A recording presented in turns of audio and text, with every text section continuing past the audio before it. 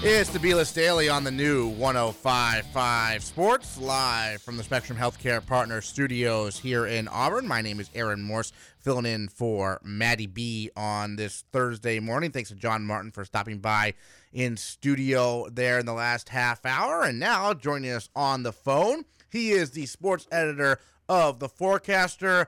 Find The Forecaster online at theforecaster.net. You can follow him on Twitter at 4sports. Michael Hoffer joining us. And Michael, I saw you cover the Wayne Fleet and Yarmouth boys basketball game yesterday. So tell us a little bit about that and other headlines perhaps in the Forecaster's coverage area recently here. Yeah, we're down to 3 weeks left in the regular season for basketball, Which is hard to believe. A month from now we're going to be immersed in the tournament. So it is getting down towards crunch time. Everyone's past the midway point of their schedule, and we're starting to see a few things clarify a little bit. I've been talking for the last few weeks about how unpredictable things are, but we're starting to see a few teams, start to solidify themselves as maybe the favorites. And you look at Class AA North, Bangor, who's a team that coming into the year no one was really talking about, yet here they are atop the heel points. And, since the new year, they've beaten Thornton Academy, they've beaten Edward Little, they've beaten Hampden Academy, and they've beaten Deering. And I think, that just reinforces that maybe they are the team to beat in a region we didn't think there was a clear favorite. Clearly Edward Little and Oxford Hills and Portland and Deering are still going to be heard from here over the next few weeks. But, great to see some resurgence in Bangor. It's such a basketball-rich community, sports-rich community. They've had some tough times here in recent years. But there they are back on top now, and we'll see if they can stay there. And, down south, I'd say parity continues to reign. Thornton Academy and South Portland, in my mind, are probably the two teams to beat in that region. But you got Gorham and Bonnie Eagle and Scarborough hanging around, too. And despite their record, Sanford's a very dangerous team. So, in the biggest class, still a lot of interesting things to come. And, you mentioned the game I saw last night. I felt Wayne Fleet all along is one of the teams to beat in Class C South. They might be the best team when all is said and done, although there's some very good teams from the other conference up that way, too. I think Winthrop's still in first in the heel point standings with Wayne Fleet right there. And you got Halldale and Booth Bay, who are very good teams as well. But, what impresses me about Wayne Fleet is their balance. Their leading scorer averages 11 points. They play 8, 9, 10 kids. They all can score. They all can contribute. And the schedule that they play a lot of Class B teams, and that's going to bode well for them and make them tournament tested by next month. You look at Class A, I still think, Greeley's a two-time defending champ, but they're a little more mortal this year. They're still in first. I really think Falmouth might be the team to beat when all is said and done. No one's really talking about them. They're coming off a big win over Thornton Academy the other night. That's a game that could have gone either way. Falmouth's an A South team. TA is a Class AA South team. So another big win for Falmouth. They beat Scarborough earlier this year, so they've got a couple of those big wins under their belt already. And then you got York and Kennebunk in the mix. And then, of course, Class B South, it seems very wide open as well. Maranacook has the gaudy record, and they're in first place. But Grand Gloucester's having a great season. Freeport, Cape, Yarmouth, Wells, any of those teams on a given night are going to be right there. So still a lot of question marks, but maybe a few teams starting to emerge as top contenders. I saw that the Fitzpatrick Trophy ceremony is being delayed because of the weather. Who do you think is the favorite to win that this year? Obviously, we have 3 finalists. Yeah, I would think I think Anthony Bracamonte of Thornton Academy is probably the favorite, and if I had to guess, he'll probably win it. And I think, you just look at the postseason he had, for the biggest team in the state, for the best team in the state, and he was their playoff hero. And that's taking nothing away from the other 2 finalists, because I think they're both terrific candidates. We know what Wells has done for the last many years, and I know they're a Class D school. Right. But if there's ever going to be a bridge to a smaller class winner, if you will, this would be the year. And honestly, I think he might have had a shot at it and might have been the favorite for it. Had Bracamonte not done so well in the postseason. And, Zach Elowich has had a phenomenal year running the ball for Portland. He's the latest in a long line of great running backs for the Bulldogs. Even broke some records along the way, and he had a terrific state game as well. He got lost in the shuffle because TA handled Portland so easily, but Elowich had over 200 yards in that game. So I don't think you can go wrong with any of the 3, but if I had to guess, I would handicap Bracamonte as the favorite going into the ceremony, which will, like as you mentioned, will be next Sunday, not this Sunday. Yeah, I wanted your take on the proposed reclassifications. getting rid of Class D, adding 8-man football. What are your thoughts on how that all might shake out a little bit? Well, it seems like it's pretty well thought out at this point. I know that there's still some schools that aren't sure if they're going to go the 8-man route or if they're going to stay with the traditional 11-man. I know there were a couple schools listed on that preliminary list the other day, Cape Elizabeth and Freeport in my coverage area, that were listed as 8-man, and I don't think they're going to play 8-man. I think what happened was in the original survey, it was asked, would you consider it? I don't think they're committing to it. So, there's still some tweaking to do. But I think, it's obviously this is the direction it's going to go, and I think, we've been talking this way for a while now that, for a lot of these programs to survive, they're going to have this option. And honestly, I think it's going to be pretty interesting. I've never seen 8-man football, and I'm kind of looking forward to covering it next year because I'll certainly have a handful of schools, if not 3 or 4 schools playing at that level. So I think fans are going to enjoy it. I mean, you're going to see it's going to be a little more wide open. You got more space. It'll be curious. It'll be a novelty in some ways, but I think you're also going to see really high quality play.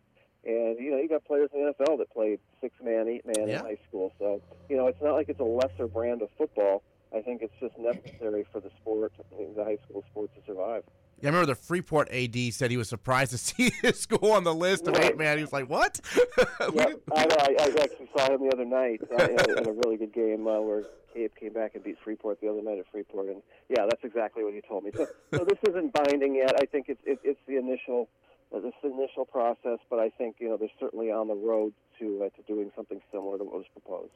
Michael, you always have the people on the bottom of each classification bracket. Let's say A, and where you're going to make the cutoff. And having been on that committee, those are miserable decisions. But it takes a school, because this is dear to my heart, a team like Skowhegan in the north puts them up to A. And all their rivals that they've been playing for 100 years are all in B now. And their enrollment.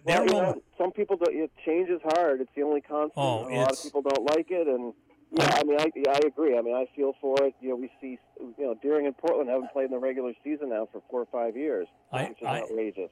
I've heard from probably 20 of my ex-players saying, "Coach, what is this?"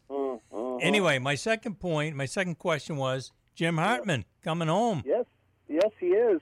And, it's funny. I talked after the state game, after he stepped down as Portland coach. I said to him, I said, Coach, any chance you'll want to come back and coach some more? And he said, if I do, it won't be at a Class A school. And at that point, I kind of knew, what he was thinking, because I know Yarmouth was near and dear to his heart. Yes. He had a fabulous run there. He started the program. He led them to 2 state titles, and those Yarmouth teams were dominant. I'm sure you remember. Early I played them. Decade when they were winning the Class C title decisively. They had some great teams, some great players, and he did what he felt like he needed to do. The Portland job came open, and he's a Portland guy, and it was the biggest class, and you can certainly understand why he wanted that job, and he had great success at Portland. But now maybe he's ready to take a little bit of a step back, and Yarmouth will probably be an 8-man team, going forward, if not a co-op team. That there's still a possibility they might do that with Greeley. I think it's just a lifestyle thing. It'll be a little bit easier for him, but I think he's very excited to go back to a school where he literally put them on the map and led them to great success. Just to tell you the kind of guy that he is,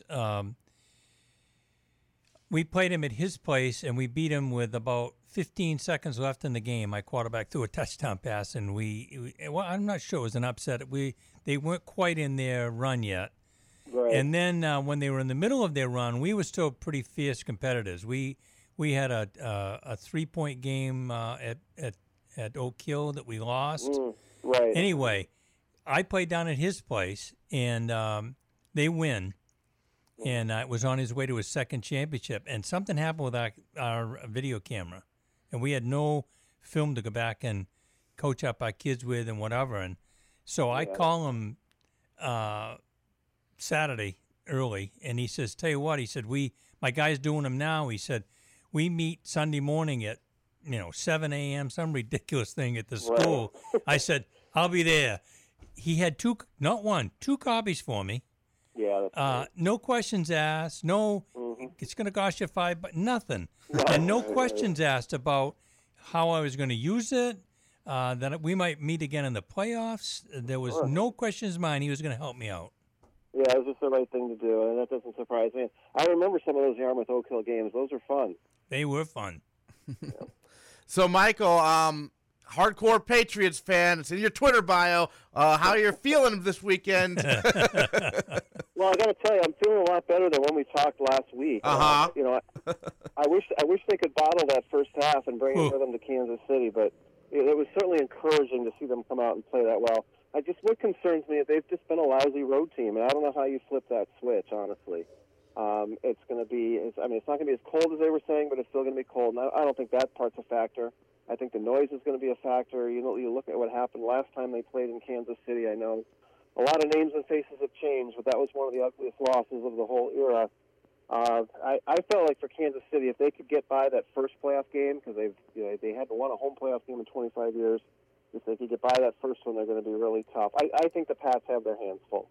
I'd love to see them pull it out. I do think it's going to be a close game, and I think they've got to get an early lead. I don't think they can play from behind there, but I think they're going to have a tough time winning. I hope they surprise me and find a way to go to another Super Bowl. I think it would be an absolute gift for Patriot Nation if the Pats get to extend this 2 more weeks, but I don't know. I think Kansas City is going to be really tough. I'm just glad this game's on Sunday because I'm not planning on leaving my house because it's going to be awful. I'm just hoping we don't lose power. I've been thinking about that. Yeah. Yeah, so, I think hopefully that would not be the worst, but hopefully we'll keep the power, and hopefully the Pats will bring the power, and hopefully we can get that running game going and have some balanced offense and just make 1 or 2 plays on defense. We've said that before in big games. They couldn't do it last year in the Super Bowl. Hopefully they can do it this time around. So what's upcoming week or on the forecast, or what can we expect to see? There's a lot of good games continue. I've got a Portland Falmouth hockey game Saturday. They're 2 of the contenders down in this part of the state. Freeport Wainsley is a pretty good boys basketball game coming up on Tuesday.